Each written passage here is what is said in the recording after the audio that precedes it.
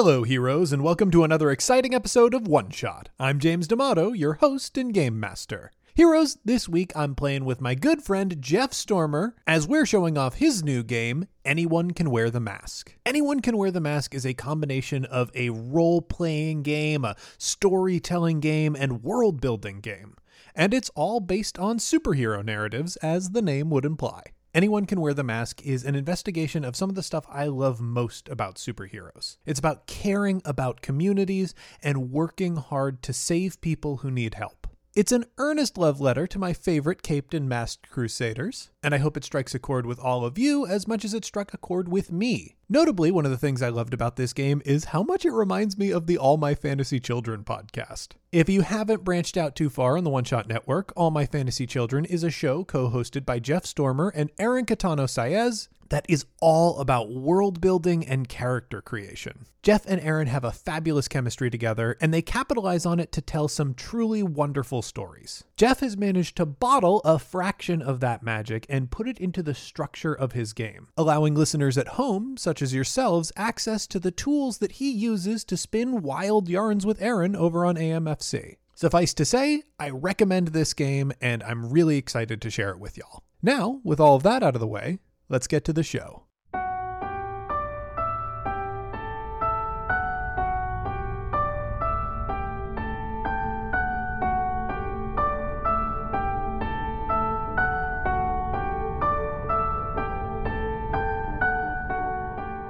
All right, heroes, let's meet our party for this week. And by party, I mean just one man. And that is Jeff Stormer. Jeff, welcome back to One Shot. James, thank you so much for having me. I could not be happier to be here. I could not think of a better way to spend my day than playing this game with you. I am beyond excited. This is post-Thanksgiving for us, where normally I am in like a kind of a food stasis, but today I'm full of turkey energy instead. I'm pumped. I'm ready to play this game. I am in food stasis, but I'm still here. I'm still on microphone. I'm still recording, but I'm just trying. I want to make sure we're both just level setting for each other and we know where we're at. One thing that I like about this is your typical thing. I'm going to sort of jump ahead to plugs with you. Jeff is the host of the Party of One podcast, where Jeff does wonderful two-player role-playing experiences, either playing bespoke two-player RPGs or playing RPGs that can accommodate more than two players, but just as a two-player experience. When you come on One Shot, it is not uncommon for me to just make you do the thing that you normally do, which is it's true. The two-player experience. Honestly, I really appreciate it because, like, this is at this point my comfort zone. If you were to be like, here's 6 people, entertain all of them, I'm like, I don't, I'm lost. I'm in the woods here. But with just 2 people, I'm like, this is, I've been doing this for 5 years now. I'm ready to go. I'm locked in. Now, the game that we're going to be playing this week is Anyone Can Wear the Mask, which is a game that you designed. Yes. Before we jump into it, we normally do kind of like icebreaker questions, get to know the guests a little bit. So the question that I have for you is either you can choose one or the other, or okay. I suppose because the game that we have right now, you could Spider-Man style choose to do both. That'll be up to you. But you can either tell me your anywhere between your 4th and 6th favorite superhero, because I'm sure you've talked about your favorite superhero 10,000 times in 10,000 different places. So 4 to 6 slot, or you can tell me the back pocket superhero pitch that like you've always kind of wanted to write or see, but never really had the chance to pursue. So I think give you both, because my 4th to 6th favorite is I have a really deep, undying love for, as a team, really everybody in the Justice League International. Like, that run of superhero comics is like my all-time favorite, and I have a deep and abiding love for the Elongated Man, for the world's second greatest detective. I adore the Elongated Man. I will say that's my answer to the first question. My answer to the second is I have a I have a question pitch in my back pocket, as I think many of us do, that is built on the idea of, I feel like there's a great 20th century, or 21st century, I guess, because we're technically, the world that we live in today is a great place to have like a question that is built on the fact that like you can have all of the world's information at your fingertips. If the question's role is just like, yeah, I've read it all. I've read everything on the internet. I've seen it all. Like that is inherently like a very interesting take on this character that is supposed to be not wholly trustworthy and you don't like them. And like that idea of like this person that has seen everything and has access to everything is terrifying, and like in a way that character is not a hero, but like I think that is a compelling person to follow in a superhero context, in a story that is all about like data security and like very modern cyberpunk. I think this question fits into that in a really neat way. That is pretty, I like that. I like that pitch a lot. One thing, a visual that it gave me is of the question as a vigilante fact checker who will essentially break into a newsroom, punch a reporter for using a misleading headline or something like that. Clearly there's more to that, but I really like that pitch. It's a good pitch. I've always felt like, and I feel like here's the other half of that pitch. Do you know who I feel like has never crossed paths with the question from a Nemesis standpoint, who would be a fantastic question antagonist? What is his name? Glorious Gottfried would be my... Glorious Gottfried would be good. I'm going to say the Riddler would be a spectacular question antagonist. Yes, Two question mark themed weirdos, one of whom's always thinks he has all the answers, and the other is all about you don't know anything. Like, that's a very good antagonistic relationship. I really, really like that, especially with how pride-driven the Riddler is, and how, like... he could very easily get obsessed with the question and be super mad and salty about it, which is really kind of my preferred Riddler. It's the best Riddler state. Okay, we have indulged ourselves enough on that, and listeners, this is going to be a very self-indulgent game. Jeff and I, we've made a pact before recording to really just indulge as much as we can of our proclivities. But Jeff, I would love for you to talk to our audience a little bit about your game so they know what they're in for. Of course. Anyone Can Wear the Mask is a game for 1 to 3 players. It is about a superhero, a supervillain, and the city that they share. Basically, the game is about the day-by-day, or if you prefer to think about it in this way, the issue-by-issue adventures of like the great hero defending their sort of chosen like territory. It is a game that, is about characters and heroes that have really specific, strong kind of iconic relationships to a given place. Superman in Metropolis, Spider-Man in New York, Danny Rand and Luke Cage in the neighborhood that they have set up their shop in. It is about that city that needs that hero and the hero that needs that city and the villain that is trying to take that from both of them.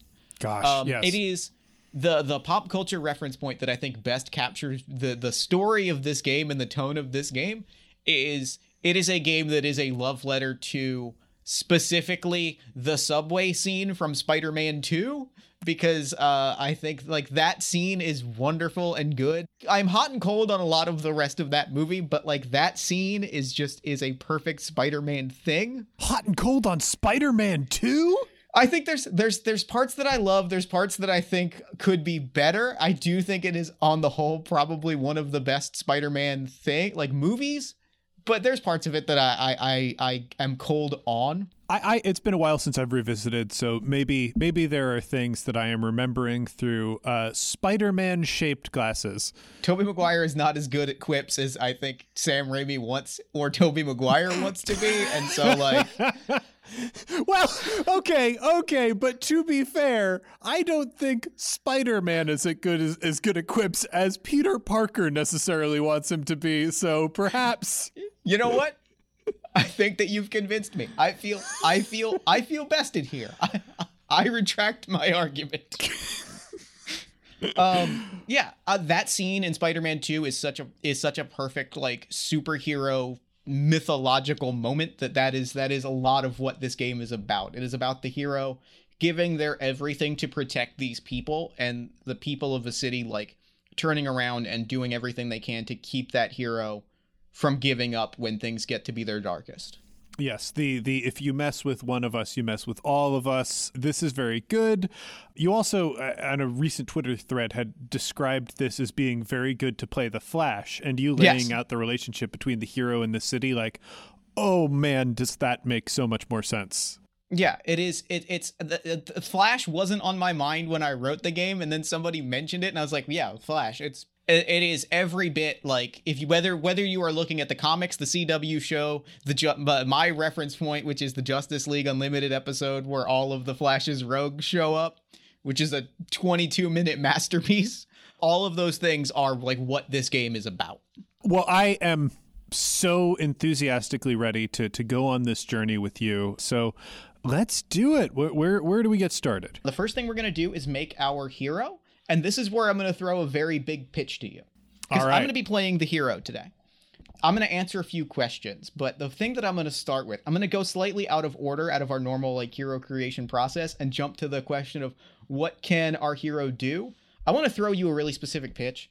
Because in the name of being as self-indulgent as possible, we had talked about including a trope that we both love, which is a Groundhog Day style time loop. Delicious. Yes. So what I want to pitch you, James, this is all my fantasy children idea pitch to you, James, is what if this is a hero whose ability is to like trigger and activate a localized Groundhog Day style time loop? So like they clap their hands, they speak the power phrase, and for the next hour or day or whatever, if they speak another phrase, like they have the ability to like be like, this, I am going to repeat this hour until I am ready to let it go.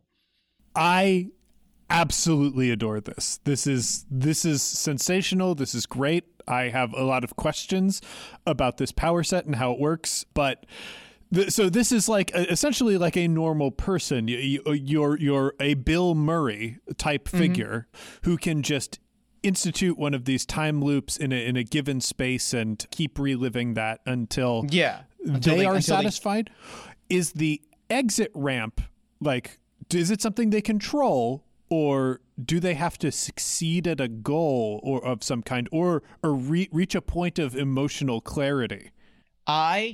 So I wasn't sure about this, but once you said they have to reach a goal, if the idea is like they set because that also sets a really neat weakness to that, like a really great limitation that will play perfectly into the game. If it is, I have to accomplish a goal, and like if I set my mind to it, I can crystallize that like literal goal, and then the time loop institutes, and I just go back and forth and back and forth. And then the second that I complete that goal, like that's the run, right? Like that's the last Hades run that we have. It's once like if my goal is to get a 1600 on my SATs, the first time I get that 1600, does not matter what happened. It does not matter if this is the run where I stole the notes just to have the answers in a future run. It's like, no, I got the 1600. Like, this is the timeline that is locked in, and I can't go back and undo it again because time has now moved after that, and I can't fix that mistake. So any mistakes that have happened once I have accomplished that goal, they're locked in. So I have to like time it out so that I can get it perfectly enough that on my next run, it is like flawless. Yeah, I really, really like that. I also, there's a part of me that is like, maybe, and I don't know how necessary it is for us to know this, but I think another limitation on this person's powers is once they establish a time loop, they cannot have another loop intersect with that. Right, 100%. Yeah, I love that. And I love the idea that like, and I also love that they can't, it's never retroactive, right? Like I can't say, oh, I have to redo the last hour. It has to be, I have to redo the next hour. It can never be like... I don't know. I kind of like the idea that it's retroactive, only because you're a superhero. You might find out about a car crash that happened like across town and been know what?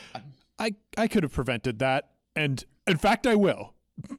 I actually do love that. Now that you've laid it out like that, that is very cool. I love the idea that they can't intersect. I can't start another time loop once I've started one, and like I can't. Once I have one goal in place, like I can't then change that goal. I have to accomplish that task, and like no amount of I should probably be doing this thing instead can change that. Yeah, well, I mean, the thing is, like, when you find other goals along the way, it's like, okay, I definitely have to save this cat from the tree, but I have to do that on my way to stopping this car crash. Yeah. And essentially it becomes it is very Spider-Man. It's very Spider-Man. I take on as many commitments as possible, and I try to juggle them all at the same time, heaping really the world good. upon my shoulders. Very good. This is, we should probably go through, there's so much more that I want to talk about this, but we should probably go through the other character creation or world creation steps. So they're pretty quick. The first question is, how powerful am I? And I'm going to keep this at friendly neighborhood hero. I think that the reason that I'm going to keep it at that, my options are street level vigilante, friendly neighborhood hero, gifted with great power, or a living god. Mm-hmm. I love the idea that like, it is not, my power might be vast. Like this is a pretty world breaking power, but it is, I still have to be able to get where I'm going in a set amount of time, and B, like, I'm still limited in how far I can go at any given moment. It's like in a sense of like if I hear about like an assassination on the other side of the world, I still have to like, I would still theoretically have to like get on a plane and like fly over call there. Someone. Yeah, I am still pretty local in my neighborhood because it is the place where I can most directly enact change. Yeah. There's definitely one of the journeys this hero has to go on is accepting what they can and cannot influence. Mm-hmm. But also, like, this strikes me as, this is a type of person where if Darkseid shows up, if a boom tube opens up, Darkseid walks out, this is somebody who can maybe, like, get on his hands and knees behind Darkseid so that, Superman can give him the old Melvin and send him back through. But, like, that's the extent of it. Yeah, they're not going to get into a fist fight with Darkseid. It's an easy way to die. And once after that 17th death, you accept that that's not going to happen. Yes, I do like that this person gets to die unlimited times. That's great. That's good. That's very classic. Love it. Okay, so we answered. Where do my powers come from? They can come from science, magic, technology, ancestry. Who even knows, or powers? What powers? I'm gonna go with science, somewhere between science and technology. Of like, I think there was.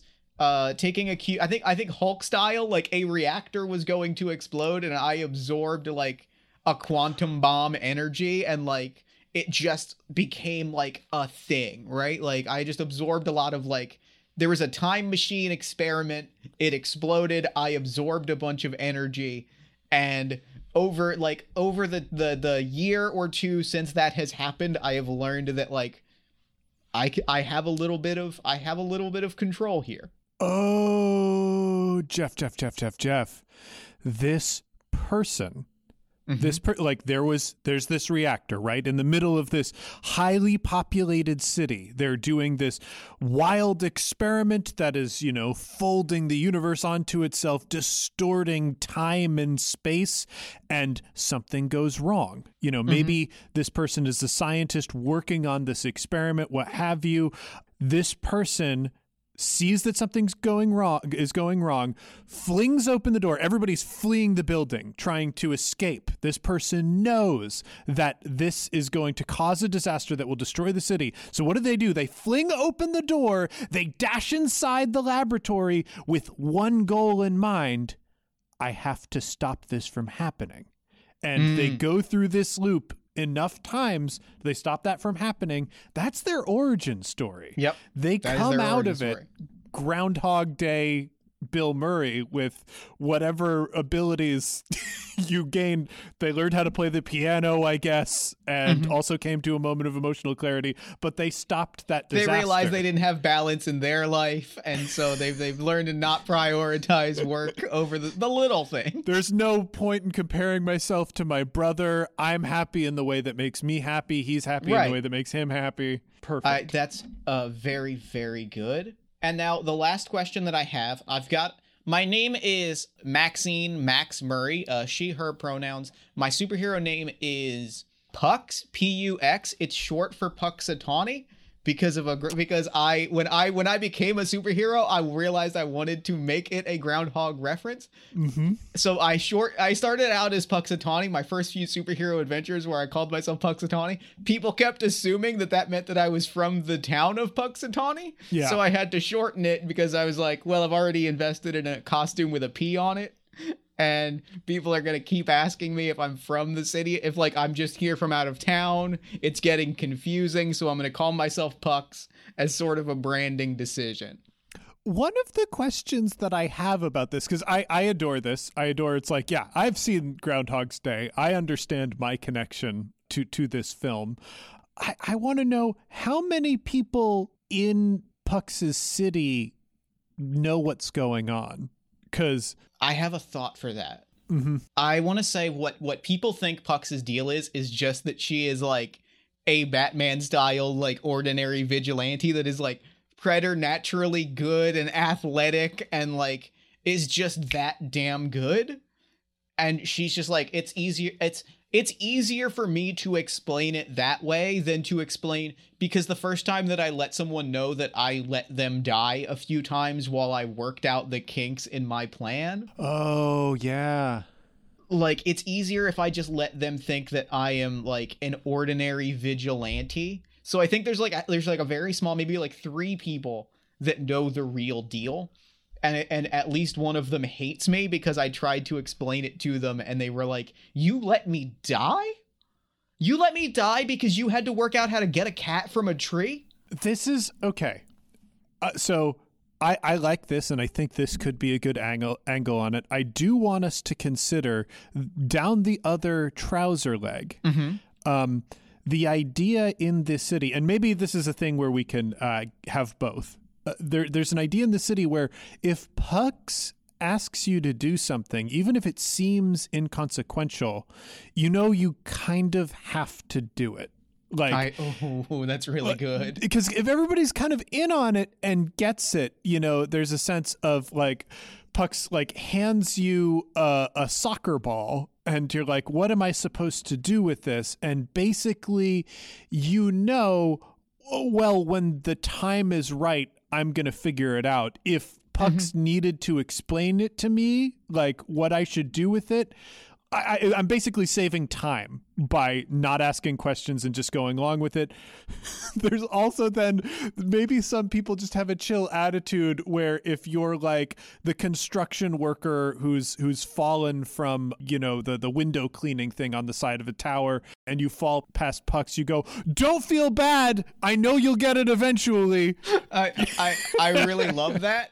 I love that a lot. You know what, you've fully convinced me. I think there is a little bit of both. I think there are some people that don't know and just assume that Pux is a little bit of a Batman or a little bit of an Ozymandias. Like, she's just got a plan for everything. If she has time to prepare, she can win. But there are absolutely people that like she has told and they're like, oh, that, okay, yeah, that tracks. I've seen Groundhog Day. I know that deal. Like, that is funny to me, the idea that like because Groundhog Day is culturally accepted, a lot of times when she explains it to people, they're like, oh, like Groundhog Day, got it, yeah, okay, cool, you do your thing. Oh, you're in a Groundhog Day loop, got it. That explains your confusing name. Oh, Pux like Puxaton. Now I thought you were just from out of town.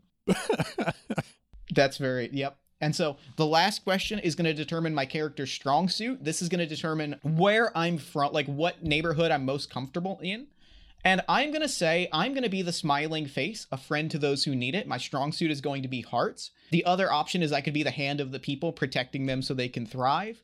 an icon that they look up to for inspiration, or the Dark Knight that avenges injustice. I feel like Pucks feels like a smiling face to me. Pucks feels like she feels like just the person that like you said, people have a chill attitude around her because she's just like your friendly neighbor that sometimes shows up to, you know, put out a house fire because I need this house fire to be out right now.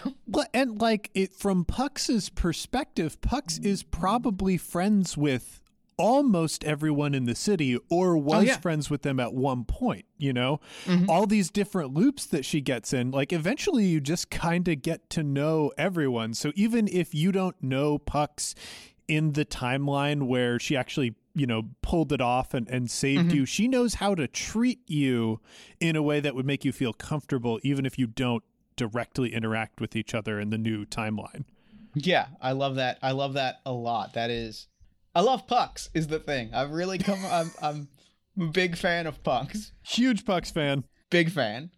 So now we're going to make the city. James, you're going to be playing the city, and you are everyone. You are the ordinary people, extraordinary people. You are the other heroes in the city. You're going to be playing other villains and people trying to live their lives. You are everyone that Pucks protects, and you are everyone that gives Pucks their strength to go on. Now we're going to make the city that Pucks lives in. So I'm going to ask you a few questions. First off, how large is this city? Is it a small town? Is it a bustling borough? Is it a major metropolis? Is it the whole wide world, or is it to infinity and beyond? I'm going to call this a metropolis. I sort of like the idea in comics how metropolises sort of also have that very small town energy of just, you know, you identify so much with the city that even though there are millions of people, it feels very small and it has its own personality to it. I love that. I love that a ton. So next up, what we're going to do is, and we can do this collaboratively, or if you have ideas, we can throw them out. We're going to make up 4 neighborhoods, and we're going to assign each of those neighborhoods a suit of playing cards. For reference, the suit of hearts is going to be the neighborhood that Pucks feels most comfortable in. The suit of diamonds is a neighborhood that Pucks is familiar with, but is not like their home turf, but is pretty familiar with. And then the suits of clubs and spades are the places that Pucks does not have as much experience doing hero stuff in, so that is where she is out of her element. So I'm going to ask you, James, what are some of the neighborhoods of this metropolis that we are going to be exploring?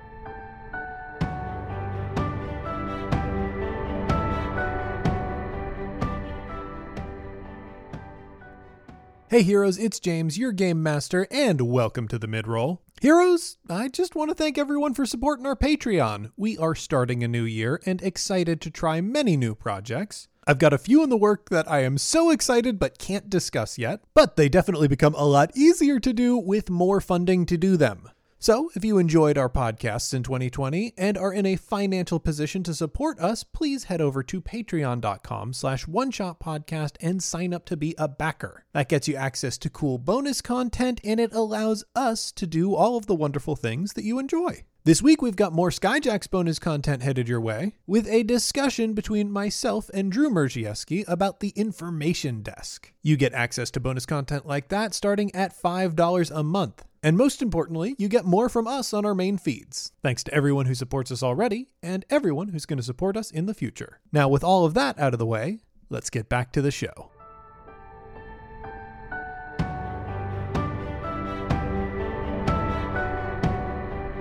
I'm thinking about Pucks and, you know, where she chooses to live. And, you know, I think this is a superhero really like her power is developed in a way like, does money even make sense as a thing that Pucks can even care about? Like, Pucks is an immortal person. Like sort of in a lot of ways. By the time that she lives out her natural life, she'll have lived, you know, hundreds of thousands of lifetimes. So I think the thing that would be most important to her is having friendly and interesting neighbors, you know, people who are helpful. Like, I think we talked a little bit about, you know, the idea of like, oh, maybe some people get it. I have to imagine in Pucks's neighborhood, everybody gets it. Oh, I love that. I genuinely love that. I want to throw out the idea that this is a neighborhood that is adjacent to like the downtown district, and it is very urban residential, which is like, it's a lot of big apartment buildings and like just big giant housing like complexes, and there's just a lot of people there, and it is that sort of like place where everybody that lives there kind of knows each other in this sort of big urban center. Oh, Jeff, there is a part of me, and this might be getting too weird. We might look at this and go, maybe we don't want to go here. This could be Sesame Street. This could be a place where humans and Muppets live together. And there is kind of a larger city. I'm going to say, here's the thing. I'm going to say yes, and I'm going to spin this a little bit because I adore it. And there's a specific trope that I love. I would love to throw out because Pucks was a grad student at like an experimental science lab. Mm-hmm. If this is a part of the city where that is like home to super science, that is like super science central. Mm-hmm. And so therefore, like, it's kind of Eureka-esque where it's like there's just weird stuff and the people in this neighborhood just live with it. It's like, oh yeah, that person, that's a Muppet. That person is actually 6 people, and you see, there they are all together, and they're actually all from alternate realities. They ended up here in like a multiverse mix-up experiment. This person is actually a computer virus that is sentient. That's why they're on all of the different screens. That's why they appear in every Zoom meeting that you conduct. And it's just like all of this sciencey weirdness is just confined to this one neighborhood that Pucks lives in. Oh, and I like it's that. It's very chill. Yeah. That's man, I like it. I like it because I kind of think at one point before Pucks, pre-Pucks, this was a bad place to live. This was just a bad place to live, and supervillains came out of here all the time. These are people who would otherwise be supervillains.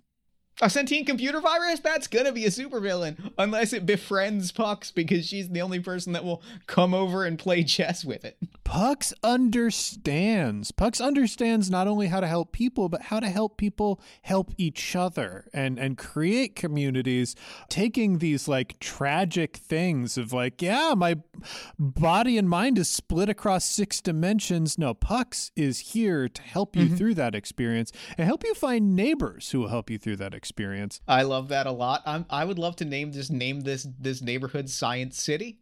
It's very tropey and it's great, and that's the so that's the Suit of Heart. That's Pucks' neighborhood. I'm thinking as another district because where Science City is, if downtown is another one of these districts, and it's very. I want to say maybe this is either spades or clubs, but like the idea that downtown is sort of the other half of this, where it's very much like science as ruthless business is like a huge thing that is here, and this is where the Oscorp labs are, this is where Stark labs are. It's like this is where the big giant laboratories, this is where Pucks got her powers, but it is very much like this is where science is done for the sake of profit over all things, as opposed to like, if somebody's doing an experiment in Science City, like at one point it may have been because they wanted to develop technology to rob a bank with, but now they're doing it because, now they're just doing it and they're accompanied by a computer virus and by Pucks and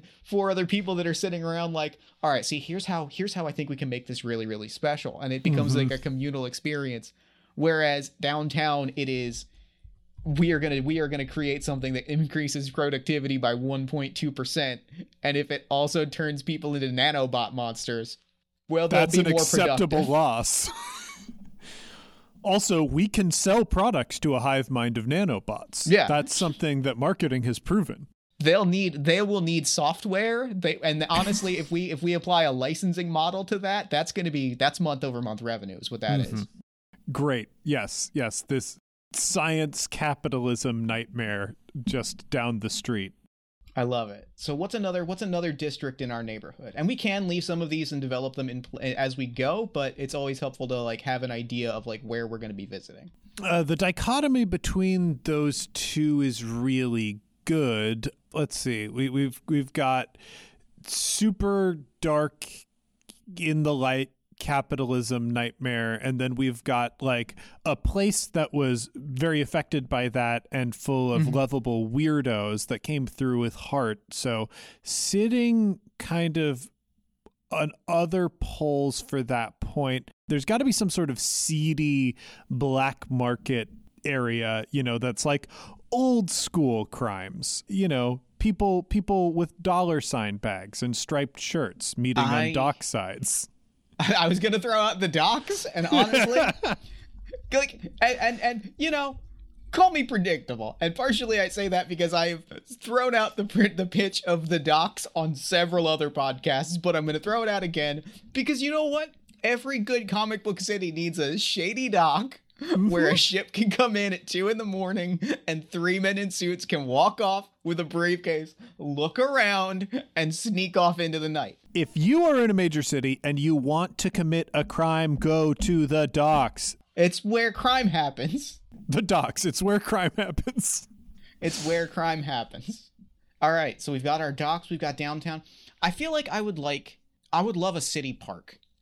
Like a Central Park style, like large city park. And I think that the pitch that I want to throw out for this to you that ties into all of the sort of science-y stuff that we've got going on is that this is a bit of a Central Park as Land Before Time.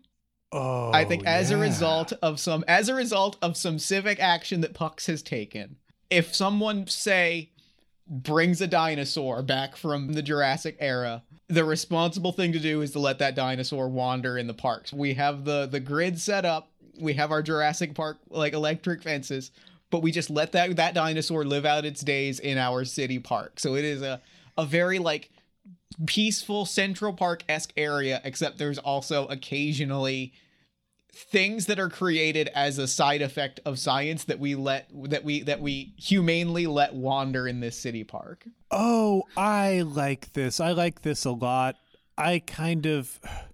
There's part of me that's, is it Annihilation? Is that the movie with the weird sort of dimensional rift that's like slowly increasing and making animals Annihilation. Weird? What if this is like positive Annihilation, where some experiment went wrong and created this kind of strange dimensional rift? Like imagine like in New York City, Central Park just keeps getting bigger. And the decision that people are forced to like come to is like, do we try to push back against this and keep it out, or do we embrace it? And like you've got Pucks' side of the city where they've decided we're going to embrace this and we're going to be happy to be whatever comes out of this and incorporating this in our life. And then you've got this bad corporate part of the city that's like, we're going to fight this tooth and nail to hang on to our terrible capitalistic nightmare that we've built up for everyone around us.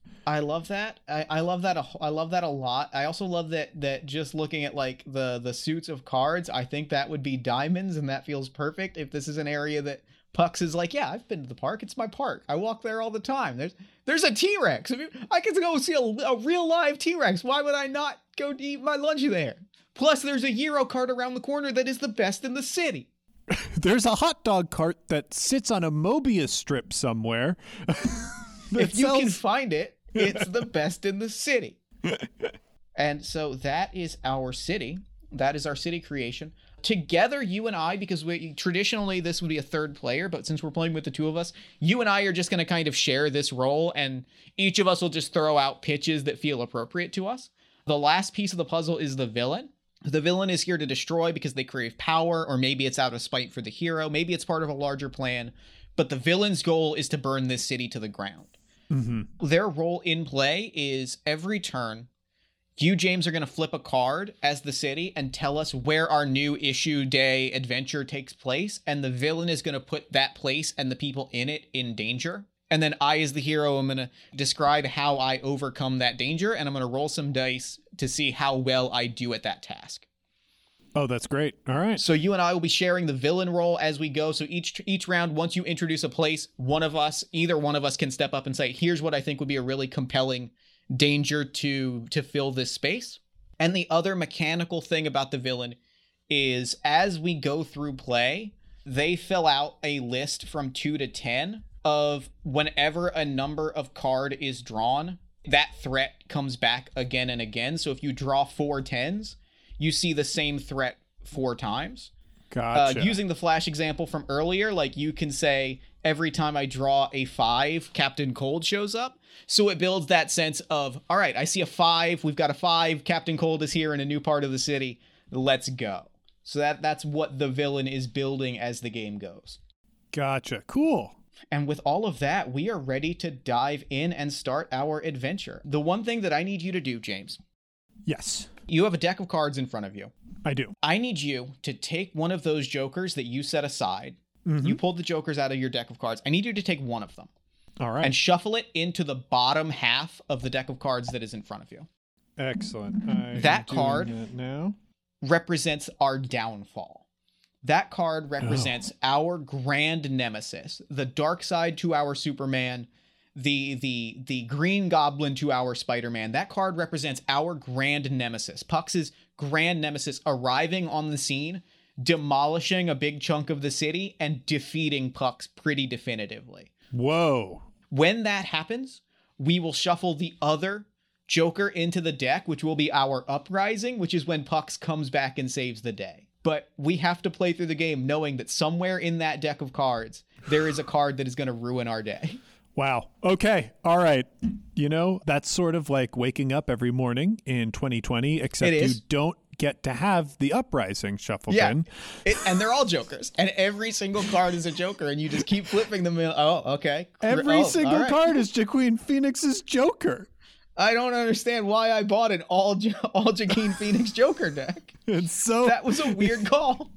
It's a deck. It's just a flip book of him dancing on those stairs. Oh no. Today's card, dancing on stairs. Tomorrow's card, dancing on stairs. Oh. On that note, I think we're ready to flip our first card. Oh, what is the name of this city? Oh, we don't have a name for our city. What if it's Curie City? Curie City. I feel like with a science theme, that feels appropriate. All right. I love it. Science capital of the world. Mm-hmm. Silicon Valley, don't know her. Couldn't be me. This is science that really helps people that comes out of Curie City. Yeah, this is listen, a lot of people are making like apps. Not a lot of cities are making nanobot clouds. Yeah. All right. With that, James, you're going to flip a card. Tell me what that card is, and I will tell you what is about to unfold. All right. This is the Jack of Diamonds. Ooh, the Jack of Diamonds means that our adventure happens somewhere peaceful. Here, our hero is going to encounter someone in need. Someone who can help them on their journey to defeat the villain, but who needs something from the hero first.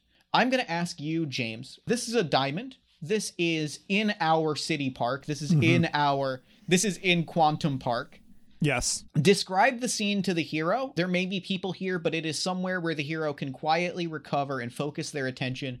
It is somewhere peaceful and personal to our hero. Where do we find ourselves? We find ourselves on one of the many recreational sports fields that is in Quantum Park. There is currently an unlimited Frisbee game happening, which is kind of like Ultimate Frisbee, but it takes place inside a tesseract of a field. So you can throw the Frisbee up and, you know, catch it like on the ceiling and whatnot. Like it's strange because you can look up and see the field, but there's somehow still a sky and it's still bright. But like, yeah, you're playing and there are Frisbees like kind of everywhere.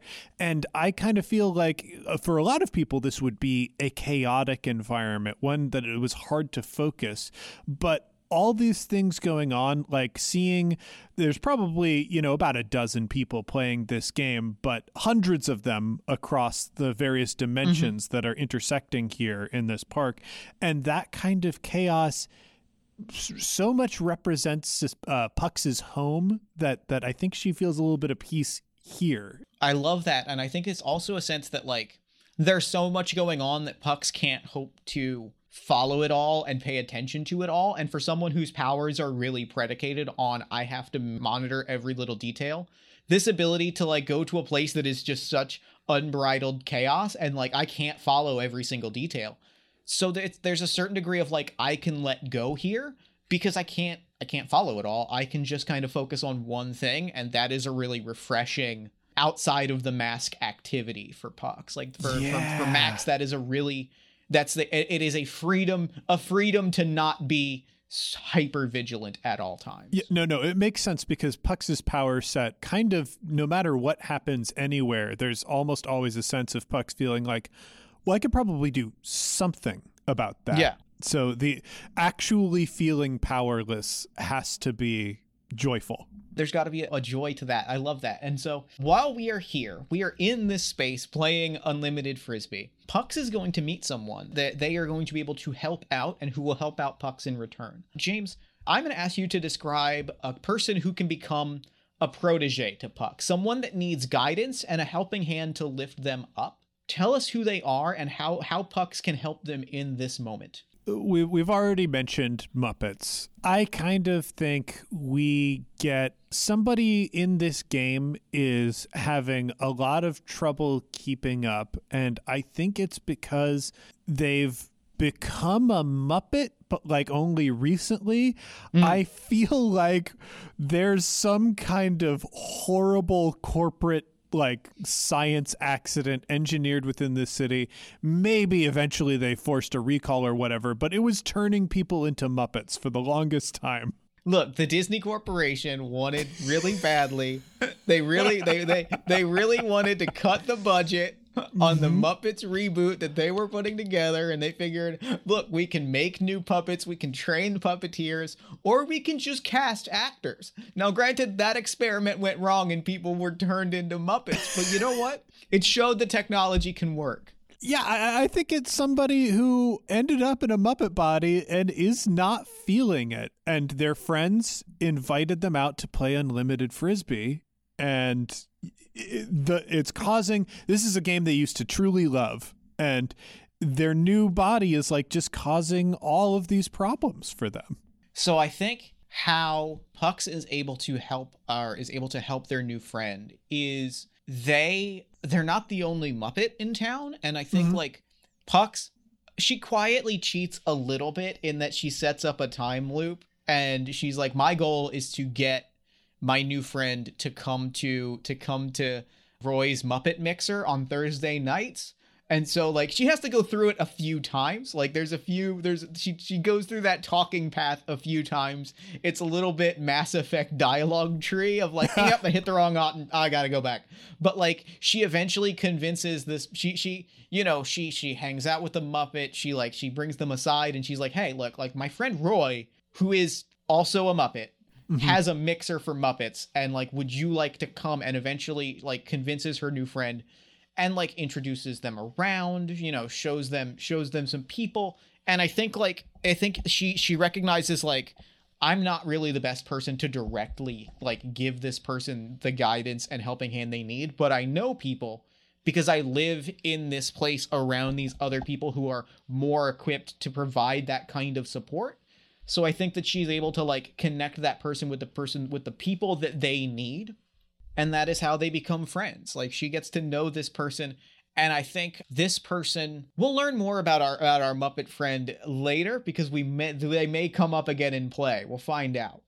And the reason I say this is that now they are an ally. They are someone that can support us because we drew the jack.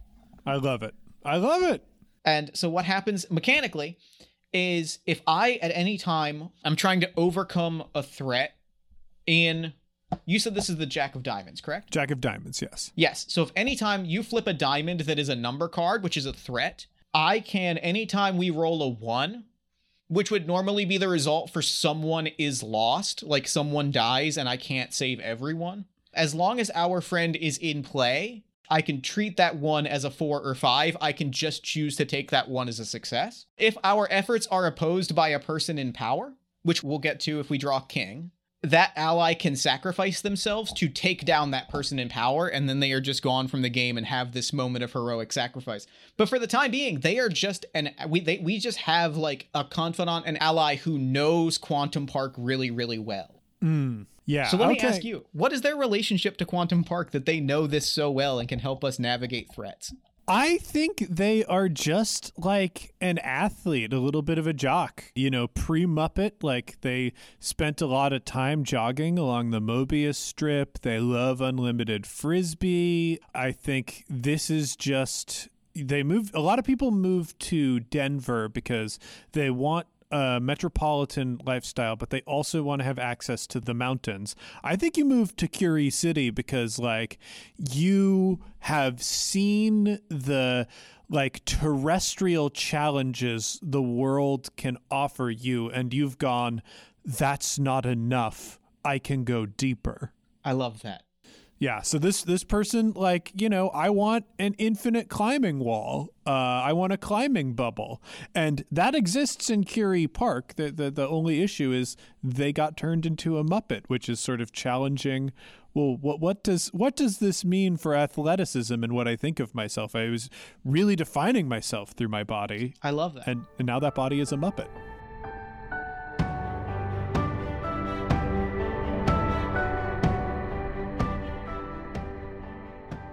This episode of One Shot uses music from Scott Buckley, provided under a Creative Commons International 4.0 license. The track used is Ashes of a Fallen Year. This episode of One Shot was edited and sound designed by Tracy Barnett. You can find more of their work online anywhere at The Other Tracy.